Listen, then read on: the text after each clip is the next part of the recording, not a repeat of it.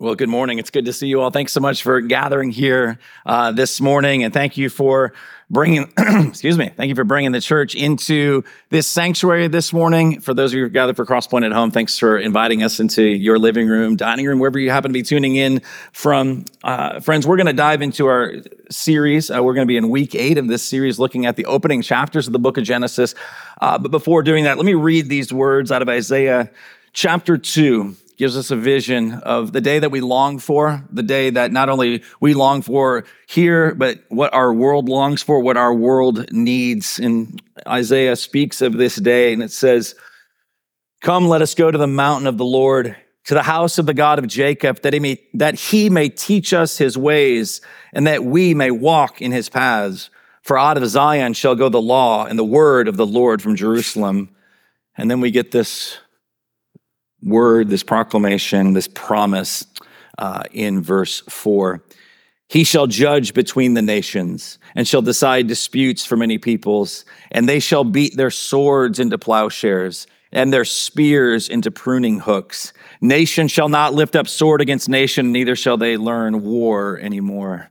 That there's a day that we've been created for where we will all gather and we will worship the Lord, and God will gather his people. And one day he's going to turn what are weapons of war, and they will be remade into things that can bring about cultivation and flourishing. And given all that we've been hearing in the news over the last 48 hours or so in Israel, I know there's lots of things going on in the rest of the world. And in some ways it always feels like, which thing do we pick? But man, just knowing and reading about this and some of the images that we're seeing, I just want to take a moment at the front end of this just to pray, to ask God's peace to come, knowing that he has promised that one day this is going to be the reality. And we are in this season. We just ache. It's why Paul would say, like, all of creation is like groaning in the pains of childbirth. Like, there's this new life that's to come, but there is this pain that is felt right now. And so if you would bow your head with me and let's pray for a moment. Gracious Heavenly Father, we thank you for these promises. We thank you for these words that you gave to your servant Isaiah, that we could read on this particular morning, knowing what's going on, God, around the world, and in particular in the land of Israel, God. And so we pray for peace. We would pray, God, for reconciliation. We pray, God, that you would be at work. God, we pray for those who have lost loved ones, those who have been taken from their families, those who are frantically running around trying to find their children, their spouses, their brothers and sisters. Lord, we pray that you would bring comfort, that you would bring peace. We thank you that you are the God who brings beauty out of the brokenness. And God, we confess, we don't know how this is all going to resolve. There are things, God, that on the other side of the world feel overwhelming. And there are things that we've all brought in here this morning, God, that if we're honest, feel overwhelming and we don't know what to do with. But we thank you that you are a God that brings healing, that you have promised, God, that you are at work, and that you, Jesus, are going to come back one day and set everything right.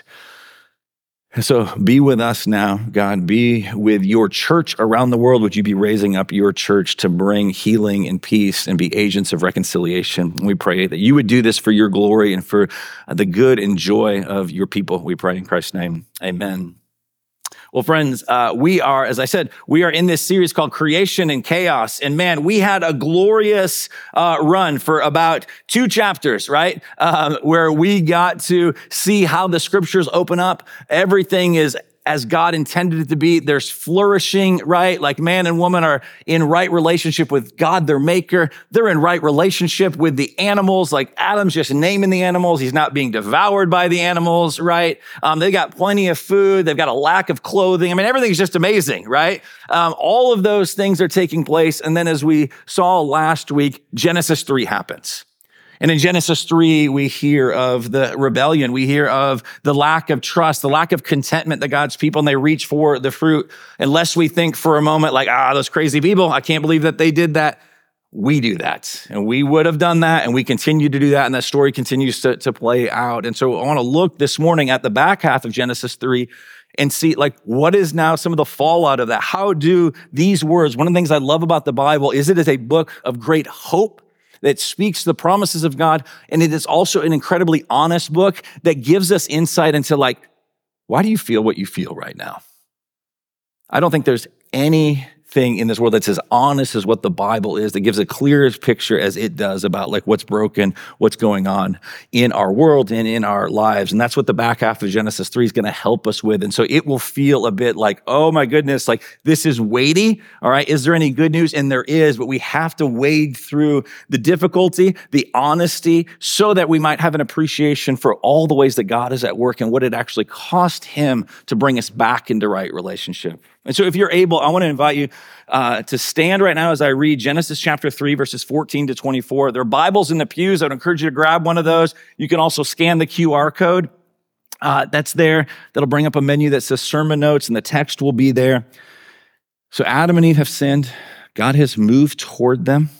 All right. He's called out to them, where are you? And now we come to the point in the story where God is going to speak these words of judgment, these words of consequence, of curses, things that he's going to speak to the serpent, to the woman, and to the man. So hear God's word.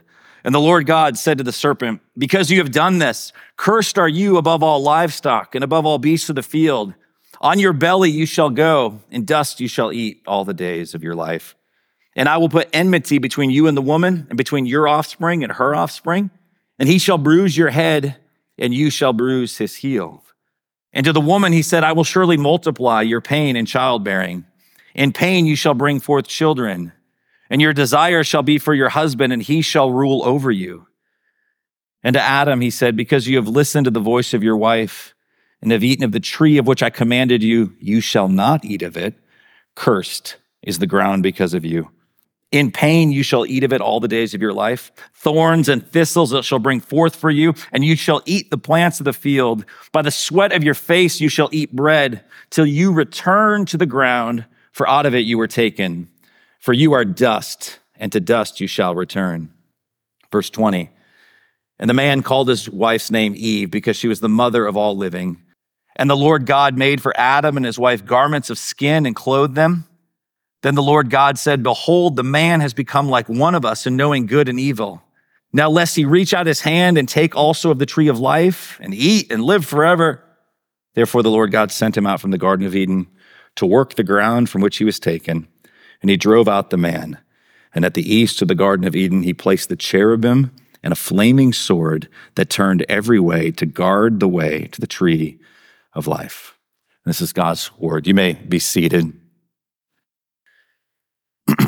This past Thursday, I was finishing up. I was actually working on some stuff for this sermon, and I noticed the clock, and I was like, it's time to head out to community group. And so I was loading up my things. I was here at the church office and got my bag together and made my way. I was needing to make a right out of here, turn down 436 to get to I-4 and to head on over to our community group that meets in the College Park area. So I plan to hop on I-4 and go west down I-4, and as it's around like 6 o'clock, there's some traffic and you're navigating that, and that would be normal, all right? And as I got onto I-4, though, as I was merging on, I noticed that not just the normal signs that are like always the permanent messages, but one of those signs where they can change the messaging, right? They can tell you like, there's an accident ahead. You will be stuck here for the next 7 hours or whatever, right? Like those sort of signs. And I looked up and I saw this particular message. I was like, did I read that correctly? And I didn't really think anything of it, but then I went a little bit further down the road and there was another one of those signs. And there it was again.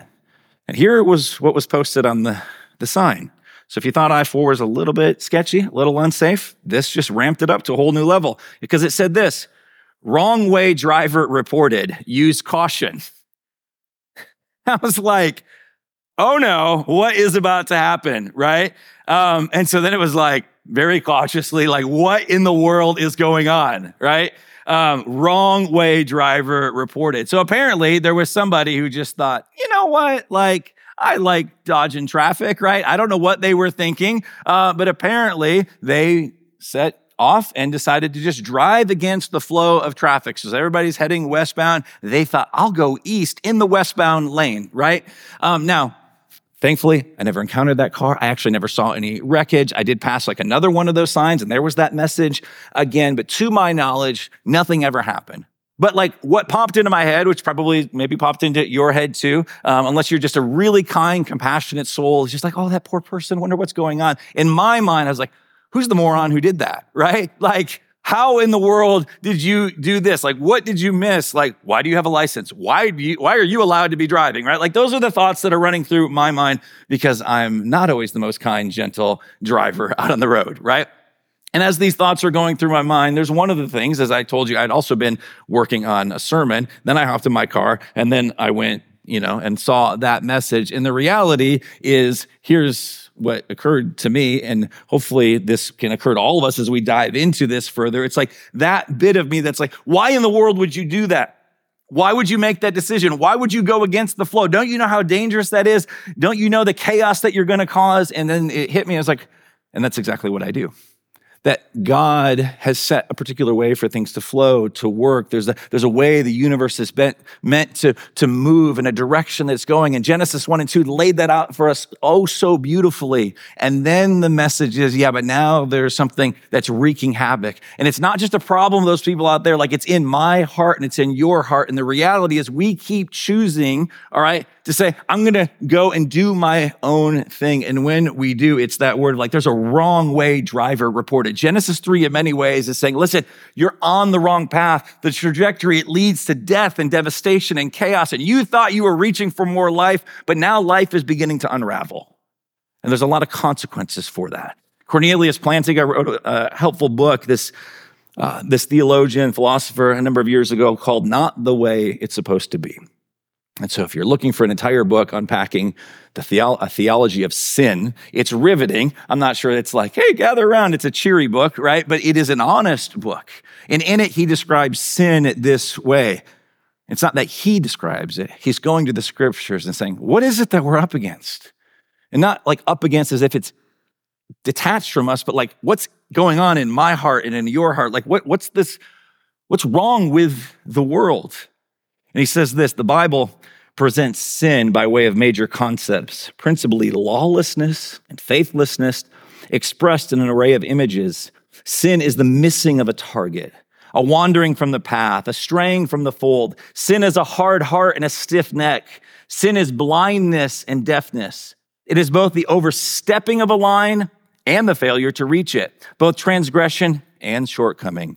Sin is a beast crouching at the door.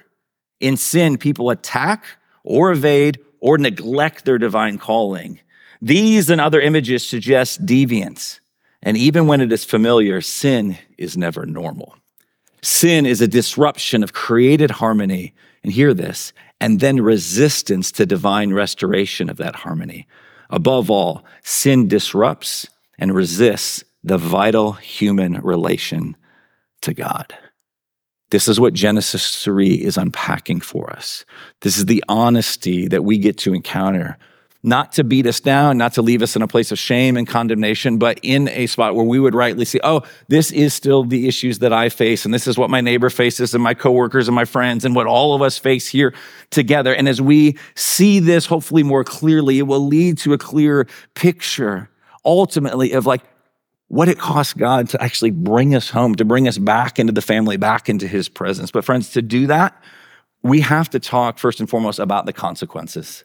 We have to look at how he addresses the serpent, how he addresses God, addresses the woman, and how he addresses the man. And I will just tell you, like on the front end, it's disproportionate amount of time, even at the beginning, is about these things. Like I think we have to feel the weightiness of it, not because we carry condemnation or shame, but it helps explain why things are the way that they are. And then offers us hope of how God actually is at work. And so we're going to look at verses 14 to 19, but then also 23 to 24. And as we get into this, notice how verse 14 starts. Again, I would encourage you, have a Bible out in front of you. You don't need my thoughts, opinions. I'm not saying, well, here's what I think is wrong with the world. Like we're just going to the Bible and saying, all right, instruct us. This word is living and active. We come under its authority. It's here to guide us. It's here to comfort us. It's here to instruct us, to mold us, to shape us more into the image and likeness of Jesus. And it begins by saying, the Lord God said. And so he's going to address the serpent, then the woman, then the man. But let's just take a moment to realize it is God's prerogative. This is his jurisdiction. He is the one who can rightly judge, right? God tells us that God is love. And that's an amazing thing. We should embrace that, celebrate that as well. But God also is a God of justice. And God would cease to be a God of love if he didn't actually also judge, if he didn't actually call things out to what they are. Like those things are intertwined and linked together so beautifully in God's character. And so God is the one who is the rightful judge. It is his world that he's created, right? We have gone astray. We have missed the mark. We have transgressed all of these things. What was true of Adam and Eve is true of you and me. And yet, as we're going to see, God, there's hope in this. But God is the one who actually can judge. Psalm 96 says it this way, say among the nations, the Lord reigns. Yes, the world is established. It shall never be moved. Like there's promises here. There's ways that God is always at work, what he's going to do to renew all of this creation. But it says he will judge the peoples with equity. That there isn't anything in here that's unfair. In fact, there are things in here as we see, as hard as they are, there are things where we're like, wow, but that, like, God told us, like, there'd be death. And yet he's going to sustain life. And he's going to make a way for there ultimately to be more life. And he makes amazing promises in this. But let's not lose sight of, like, he's the one that's holy. And he calls these things out. Again, not to leave us in a place of condemnation or shame. No, he moved towards Adam and Eve in their shame. We're going to see the ways that he works to rid them of their shame, the way he wants to rid you and I of our shame. But we have to see how deep the problem goes. And so first he speaks to the serpent. Look with me at verses 14 to 15. It says, so he said to the serpent, because you have done this, cursed are you above all the livestock. All right, notice Eve and Adam are not themselves cursed, but the serpent himself is cursed. Cursed are you above all livestock and above all beasts of the field. On your belly you shall go, and dust you shall eat all the days of your life. That line, dust you shall eat. And there's a lot of speculation. I feel like I kind of grew up with a notion in my head. I don't know if I just misinterpreted something that a teacher maybe had said, or maybe somebody did try and communicate this, that like, oh yeah, like, you know, snakes used to have legs, and then God said, no more legs for you. And like, then they started to crawl on their belly. Maybe you grew up with that. Maybe I'm just weird. I don't know. But anyway, I don't believe it's saying that. Sure, we could speculate about those things, but really what's going on here and what we should think of when we see a snake, God is saying, okay, every time you see a snake slithering along, just remember, as this represents what's going on here, is it's saying, well, it's speaking of the enemy, it's speaking of the accuser, it's speaking of Satan, speaking of the devil, a lot of different language that we could use, a lot of different names, but this is the enemy of God, who has somehow shown up and, is like speaking through this snake, this serpent. And when we see a snake slithering on the ground, it's meant to just symbolize to us, hey, rather than something to fear, remember, this is a vanquished foe. Dust you shall eat. And perhaps there's even implications, right? As the scriptures tell us that even Satan is like a roaring lion seeking one to devour, and we come from the dust, and he's eating dust. I mean, is he hell-bent, so to speak, right? Like on devouring us? Yeah, I think all those things are true. It's helpful to recognize those things. But dust you shall eat. More than anything, it's meant to communicate to us, all right, Satan is a vanquished foe. Jesus has dealt with Satan's sin and death, and we still feel the repercussions. There's still ways he's actively at work, but he is not ruling and reigning. So like this past week, I was walking back. I walked over to get lunch at the Always Healthy Huey Magoo's with Rusty, and we were walking back. We're literally going past the chapel over there toward this building that we're in now, and there was our little friend, right? And I jumped and squealed and hid behind Rusty and asked him to save me. Okay, right, like there's those moments. I'm like, oh, cool. I'm studying about this snake, and then there was one, but. My response honestly should have been one more of like, haha, you're a vanquished foe, right? Like that's what it's meant to symbolize to us.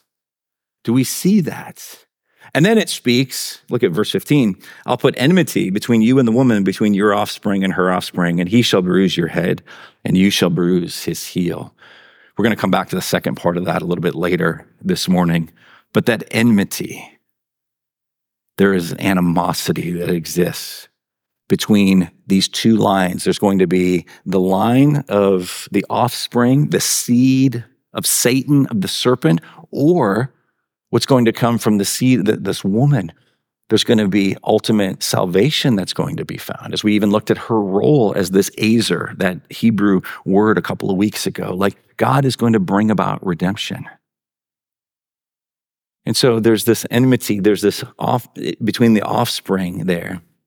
Jesus would speak these words, though. I think this is reminiscent of what's going on in Genesis 3:15, as you see it up there. Whoever is not with me is against me, and whoever does not gather with me scatters, Jesus said in Luke chapter 11. I don't think we like to go to these categories all the time, but the Bible is very clear. And it's out of love that the Bible and that Jesus himself speaks in a very sort of black and white way to say, listen, you're either with him and part of his people, or you are with Satan. And that seems like extreme, right? We're like, wait, isn't there some like middle ground? But he's saying, no, you're either with me or you're against me. And so what we have here is these consequences, and part of this cursing that we see in Genesis 3:15 is there's going to be this enmity. There's going to be the work of Satan and the people that get caught up in that, who live in rebellion to the God, the creator of the universe, or there's going to be those that are following Jesus in his way. There's no middle ground. There's no neutral space. It's not like 1 foot in, 1 foot out. Like that doesn't exist. If you're like, well, I'm kind of hovering in between, for now, you are then with the enemy. You're not with Jesus. And that's not said to discourage us, to beat us down. That's meant to paint a picture of like, this is how important this is. This is why these things matter. Now, we'll come back to the back half of Genesis 3:15 in a little bit. But for now, let's look at his words into the woman. So he says that to the serpent. And then in verse 16, he says this. To the woman, he said, I will surely multiply your pain in childbearing. In pain, you shall bring forth children. So there it is on the screen. You see, that's verse 16, the first part of it. We'll look at the second part in just a moment. There's consequences here. Now, as we talk about the woman in particular and the man, I want to say something that I want you to hear this. Painting with a very broad brush, okay? If you're like, yeah, but that's not always true. Like, I get that, all right? Like, I'm all for nuance. I'm all for those things. But I think one of the things that's interesting in this text, and one of the things we need to pay attention to, is that God, in his kindness, is reminding us, hey, there's going to be propensities that for the women and for the men, different things that they might look to for their ultimate identity, trying to find this sense of satisfaction, okay? And it doesn't mean that the things the women care about, that the men don't, and it doesn't mean that the things the men care about, the women don't. There is overlap and all that, but at a broad brush sort of level, it's interesting to sort of pay attention to, like, why are these things spoken to the woman? Why are certain things spoken to the men? Like, what's going on there? Remembering all the while, friends, we have to see, God said, let us make man in our image. Male and female, he created them to rule, created them to be these vice regents, to steward, to cultivate, to expand the Garden of Eden and see it go out into all the world. Like, there's this worth, value, dignity, this equality between man and woman. And yet there is a distinction as well, that God says there is a man and there is a woman, like all of these things. And so what happens here is he speaks to the woman. Now, one of the things I think is helpful to pay attention to is it says, and I've highlighted it there, kind of that pinkish red color, right? I will surely multiply your pain in childbearing. In pain, you shall bring forth children. And then that same word for pain shows up when it speaks to the man about the toil that he's going to experience as he's out like working in the field and seeking to grow crops and all of these things, okay? Scholars, much, much smarter than me, have pointed out that there are a couple of very specific Hebrew words that if Moses, who's writing this, wanted to talk about the pain and the actual birthing of children, okay, which I've heard is painful, all right? And women, you can amen that at any point, right? Like, that is a real thing, all right?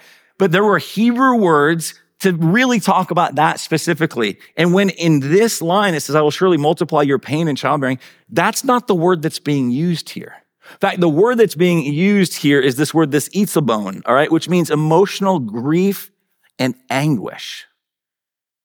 It's like, well, why here is it spoken of as just like pain in the childbirth part? But then that same word, itzabon, is used for the man to describe his toil out in the field. And can't solve that right now, why I got translated these ways, but just hear this. It's meant to be a more encompassing term. It's meant actually to say there is emotional grief and anguish across the whole thing, all right? There is emotional grief and anguish, oftentimes accompanied by seeking to have children, the conception of children. You think about how the rest of the book of Genesis plays out. What are we going to see with some of the leaders that God raises up? We're going to see the struggle for them to have children. Like conception is not a given, that there's emotional pain and anguish, right? Think about Abraham and Sarah, right? And that dynamic there and how she longed to have children. It's a reoccurring theme. This is explaining why things were the way that they were.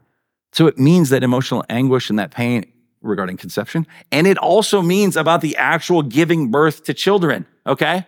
But it also means the raising of children. Now, in here, right? Like, here's the reality. Like, it's not meant to say it's all pain and anguish, right? There's incredible highs and things to celebrate and joys. But I think every woman that's in here that has had children, right, would say like, yeah, there's emotional cost, there's agony, there's pain, right? In like conceiving children, in birthing children, in raising children, like the whole thing, right? And you can say amen to that if you want, right? Like that's a real thing.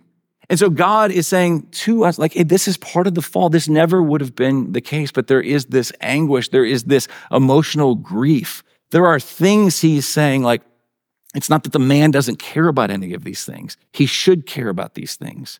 But it also is a reminder that part of this struggle and part of what I think this is communicating is there can be a tendency to look to even the having of children, the raising of children as a source of having identity wrapped up in that. How am I doing in that?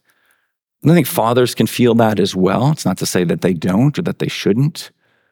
But it's interesting that this is spoken of to the woman, saying, oh, there's going to be this agony. There's going to be some of this pain. Some of your most gut-wrenching, hard things in life are going to be from these little bundles of joy that also sometimes is really hard. And then we get the back part of verse 16. I told you, right now, this is just like, well, here's heaviness. You're like, where's the joy? It's coming, but right now it's just heaviness, right? It says this, the back part of verse 16, and your desire shall be for your husband, but he shall rule over you. My guess is you didn't drink your coffee out of a coffee cup this morning with that verse on it. Just love this verse. It's so cheery in the morning, right? Like, what in the world is this saying? Your desire shall be for your husband, but he shall rule over you. And so what we have here, and we could spend an entire message, entire series trying to unpack this and the different ways this gets interpreted. Is it meant to be a positive thing? Your desire shall be for your husband. I think every husband's like, well, I hope I'm somewhat desirable. I mean, okay, that can be fine and true, but like that's not what this really is speaking to. What it's actually getting at, if we see it rightfully in its context, it's like, oh no, this is talking about the brokenness and the fallenness of this world. And that word there, your desire, and it's highlighted, shall be for your husband. That again is another unique word. Friends, one of the best ways to understand the scriptures is to go to the scriptures. And in particular, to go to other verses. And if you can even find like, hey, where does this word show up? And that word there for desire, it shows up in two other places in the Bible. One is spoken of in the Song of Solomon, all right, which really is about a desire between a husband and a wife. But I don't think given the context, that's what it's really about here. In fact, we just have to go one chapter over, and we'll be in this in the weeks ahead as well, as when we see the next story. The next big account is the story of Cain and Abel. And you've got, spoiler alert if you don't know this, Cain murders Abel, right? And the dysfunction that continues to happen, the chaos that continues to reign. And that word desire shows up in Genesis 4, verse 7. Let me just read it to you. This is God warning Cain. He's like, he sees what's going on in Cain's heart. And he's like, hey, pay attention to that. Don't give in to that. Look at how he talks about this desire. It says, if you do well, will you not be accepted? And if you do not do well, sin is crouching at the door. It's spoken of as like this animal that's ready to pounce. Like it has this power. It's like, hey, you got to resist that. And then it says this, its desire, this sinful desire that's likened to like this powerful animal. This desire is contrary to you, but you must rule over it. And so if we go back to this and say that's the same word, that same word there that we see for desire, when it's spoken of like this sin that's like desiring something that needs to be brought under control, I believe what it's speaking to here is saying even amongst the male and the female and the husband and wife relationship, there is going to be this over desire that the wife will have to want to control her husband. That there will be this desire, not in a healthy desire, but a desire, all right, to want to have control, the final say. But the husband's not off the hook here either. Like this goes together, but he shall rule over you. And it's not talking about this good, like ruling together that Genesis 1:26 and following speaks of, because they were both called to be rulers. This is a heavy-handedness. This is the man saying, no, I'm going to rule in an unloving way. This is a man who's going to then grasp for control, and it's going to create this tension and this divide. Like this is what it's speaking of. And we have seen this play out. You're going to see it play out in the book of Genesis. And I think if you're honest, if you're somebody that's in a marriage, you would also say like, yeah, this is the reality at times. And it's describing for us, where did this all come from? Where did it originate? And sure, we could nuance the particular ways that manifests itself, but just in general, these are real issues that we face. So what do we do with that? But at this point, listen, it's just saying for us, here's the consequences. Here's where things are at. And so again, I don't think we're called to build I don't think these are positive verses. I don't think you're meant to build an entire theology of like the genders and roles based on this, because this is spoken of in the negative. No, this is not God's design for things. I think there are places in the scriptures that speak to the call of a husband to guard and to protect and to lead and to cherish and do all that. How? Like as Christ loved the church, as he died for his bride, all of that. That's not what this is speaking of. So husband, if you hear this as rule over, this for one is not describing things as they should be. This is a heavy-handedness that it's speaking of, but it describes the tension well. And then the man is spoken to. Look with me at verses 17 to 19. We see these last of these pronouncements. And to Adam, he said, because you have listened, not to the voice of God and to his word, but to the voice of your wife who said, here's this fruit, and have eaten of the tree of which I commanded you, you shall not eat of it. Cursed is the ground. Adam's not cursed, Eve's not cursed, but cursed is the ground because of you. In pain, and there's our word again, this toil, in pain or toil you shall eat of it all the days of your life. Thorns and thistles it shall bring forth for you, and you shall eat the plants of the field, and by the sweat of your face you shall eat bread till you return to the ground. For out of it you were taken, for you are dust, and to dust you shall return. Do you see what's happening here? Because of the fall, work now becomes toil. Work, as we looked at a couple weeks ago, like work's part of God's good design. There's going to be work in the new heavens and in the new earth. Some of us are going to have to figure out other jobs, because a lot of us have jobs because there's brokenness in the world, right? But the truth of the matter is, no, like work is a good thing, but it becomes a pain. It becomes toil. It becomes that grind. It becomes the like, oh, somebody's got a case of the Mondays, right? Like it's that thing is because of this. That's what's happening here. And the man can have a propensity to look towards like how work is going to find his identity. And there's just this recognition, no, it's going to be hard. It's going to be difficult. There is a sad irony in this. The man eats, and now his eating is cursed. The man eats the fruit, and now his desire to cultivate and grow more fruit and produce and harvest crops, that is cursed. He eats, and eating becomes a grind. Eating becomes a struggle. Yes, he's going to produce, but it says he's going to do it by the sweat of his face. You shall eat bread. All right. And then you're going to do all of this. You're going to work the ground until you go back into the ground. Welcome to church, right? Like that's what he's saying.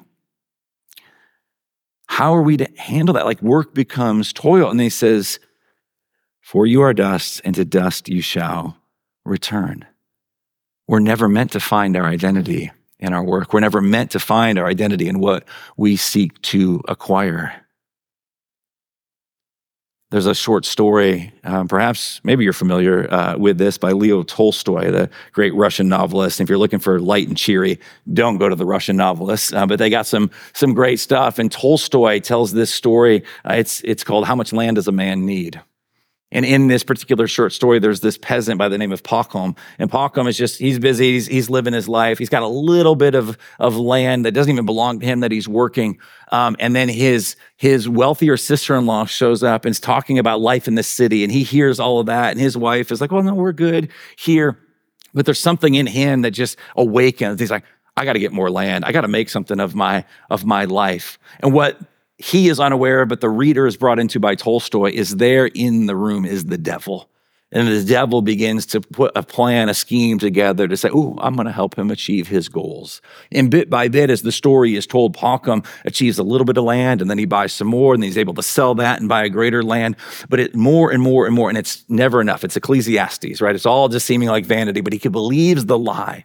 And one day he hears from a fellow traveler that there's this land that it's going to take a couple of days to travel to. And so he goes with a servant of his, and he finds out that there's this great land, and it really is this amazing land, all right? And it'll grow a lot of crops, and he'll make more money than he ever dreamed of, and he'll have more land than he could ever find around him because he was fairly landlocked where he was.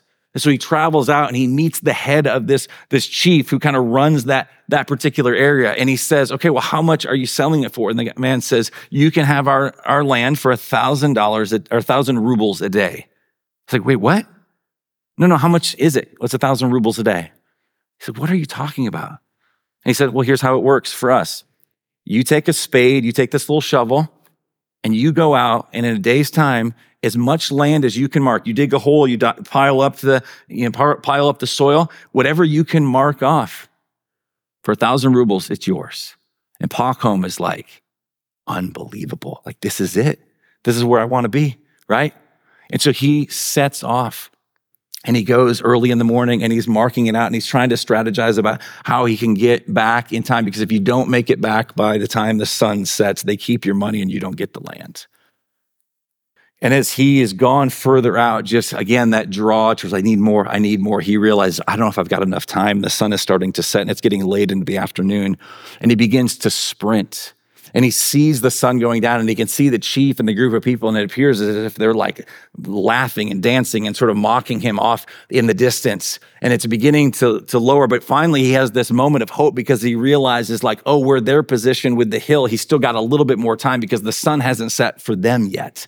And so he sprints, and he's running as fast as he could after he's marked out just miles and miles of land. And as he makes it there, as he comes there, there's a hat that has his 1,000 rubles in it. And as he makes it back, just as the sun is going down, the chief welcomes him and says, there's your land. And Pacom collapses to the ground. And as Tolstoy, and only the way a Russian author can, says, he died. And the closing line, his servant picked up the spade and dug a grave long enough for Pacom to lie in, and buried him in it. 6 feet from his head to his heels was all he needed. How much land does a man need? And there was the answer. There's a heaviness about all of this. There's this grind, this weight, this way we get confused, thinking, oh, if I just pursue these things, it's going to satisfy, and it never does. But I told you in this, with the few minutes we have left, there's hope in this. There's unbelievable hope in this passage. Like, there's so much good news, and it just builds if we have eyes to see it. So look with me back at verses 20 to 22 for just a moment. There's a care that we see from the Lord that says the man called his wife's name Eve because she was the mother of all living. Even that is speaking to some hope that Adam has like heard from the Lord and what he's going to do. And he names her Eve, and even the naming of her is showing like he believes, okay, she's going to be the mother of all living. Like, things aren't going to die and terminate here. And then it tells us this in verse 21, and the Lord God made for Adam and for his wife garments of skins and clothed them. God sees them with their fig leaves, and he sees them with their nakedness and their shame. And he doesn't say, hey, take those fig leaves off, and off on your own you go east of Eden to dwell with no clothing, but rather kills an animal and clothes them.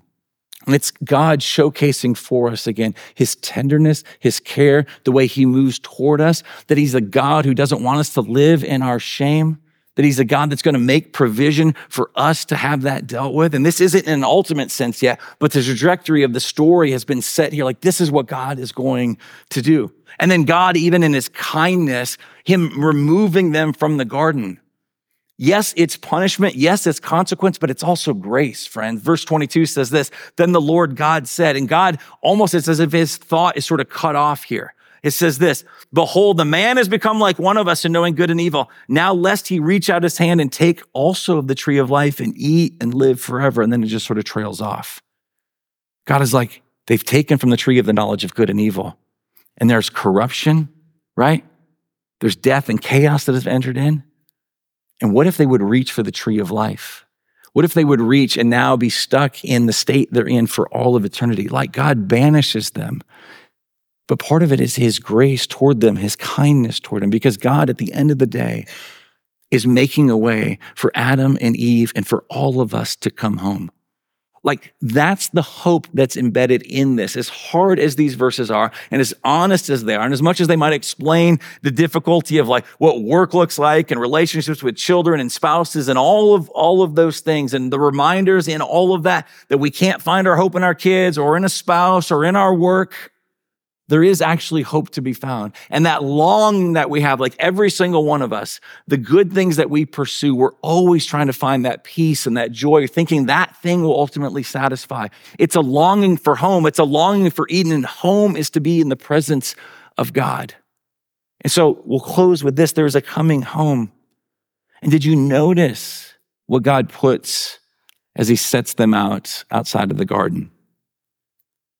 Did you notice, I'll put the words up on the screen, but notice again, at the east of the Garden of Eden, he placed the cherubim, so this angelic figure, and then a sword, but it's not just a regular sword, it's a flaming sword. So you've got this angelic being, all right, lest you try and run back in, you got this angelic being to deal with, and not just a sword that is there, but it's a flaming sword, and it's moving back and forth. So good luck getting back in, right? Like we can't enter back into the presence of God in our shame and with our sin and our brokenness. But yet that longing has not gone away. Like we want to come home. We're desperate to come home.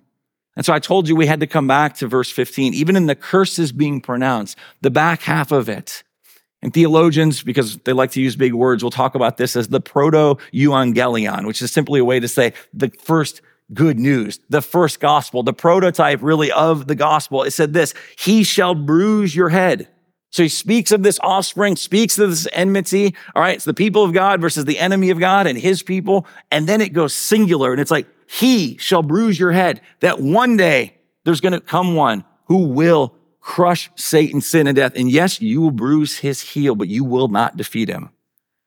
And now, friends, we think about what the story is, how this set the trajectory, what Jesus came to accomplish, and realize in this that, oh, there's a serpent crusher who showed up on the scene, and the serpent crusher becomes crushed himself for us. This is why the prophet Isaiah would say, but he was pierced for our transgressions. He was crushed for our iniquities, for my sin, for my rebellion, for my stupidity, for my shame, and for yours, in all of it. He was crushed for our iniquities, and upon him was the chastisement that brought us peace, and with his wounds we are healed. What glorious good news that is, that God is making a way, that there was a promise in the midst of curses. You get to come home. And you're going to come home because God himself, Jesus himself, would leave his home to enter into the mess of this world and to live a sinless life and to be crushed for us. But friends, there's even more to this. There's even more beautiful detail as God has embedded in this so much hope. Remember the cherubim, right? Guarding the way, guarding Eden, guarding where the presence of God is, and the flaming sword. Well, God eventually told his people to build a tabernacle and then later a temple, right? And there were particular things about all of that. And even in its design, there was the room that was the Holy of Holies. It's where the sacrifices were made to atone for the people's sins.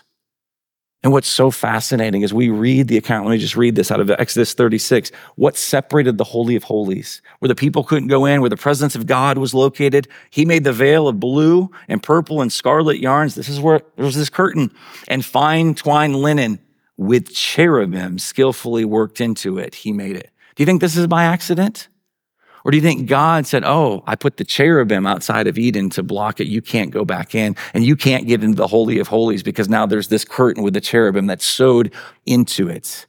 And then Jesus is crushed for our iniquities. The serpent crusher goes and is crushed. And it looks like the enemy of God has won as Jesus bleeds out and a sword is put through his side, a flaming sword that should have pierced you and me instead pierces him. And then Matthew tells us in Matthew 27:51, and behold, the curtain of the temple was torn in two from top to bottom, and the earth shook and the rocks were split. This is no accident. This is the intentionality of our God, that all the way back in Genesis 3, as the people are being banished, he's saying there's a cherubim and it's guarding it, but one day that place, that separation, that's going to be split. Jesus is going to die. He's going to be the serpent crusher. He's going to die the death you and I deserve. And when it happened, when he said it is finished, the curtain was split from top to bottom. And guess what that symbolizes? We now can come home. We have access to God through the finished work of Jesus. And the question becomes for us, like, will you and I, will we admit our need and will we believe that for the first time and forever? Like, this is where life is found. One quote, one verse, and we're done. D.A. Carson said it this way: Genesis 3 shows what we most need. If you're a Marxist, what you need are revolutionaries and decent economists. If you're a psychologist, what you need is an army of counselors. If you think that the root of all breakdown and disorder is medical, what you really need is large numbers of Mayo clinics.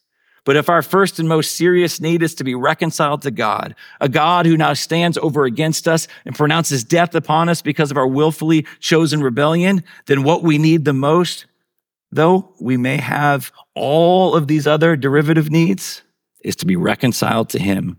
We need someone to save us. Genesis 3 tells you the plan of how that would be, and it has come true. And then Paul picks up on this. In Romans 16, as he's closing out one of the greatest letters ever, says this, in verse 20, the God of peace will soon crush Satan.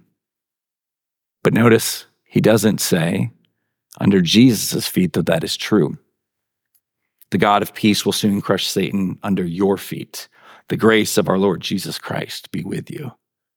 The mission hasn't stopped. The call to expand the garden. You and I walk out of here as redeemed people, and that we get to see Satan, sin, and death crushed under our feet, not because of our strength and our power, but because we're in Jesus and the Holy Spirit has come to indwell us. Imagine that picture of the church. Like, we leave here today crushing Satan under our feet. We go and do our work and love our neighbor and love our kids and engage in all the things that culture has for us. We do it in a way to say, that belongs to God. That belongs to God. This is how we do finances. This is how we do sexuality. This is how we do relationship. It's all under the rule and reign of God. And everywhere there's a lie, we get to crush Satan under our feet through the Spirit of God. Like, that's the church. That's what we get to be. And it's all because of what is loaded in here in Genesis chapter 3.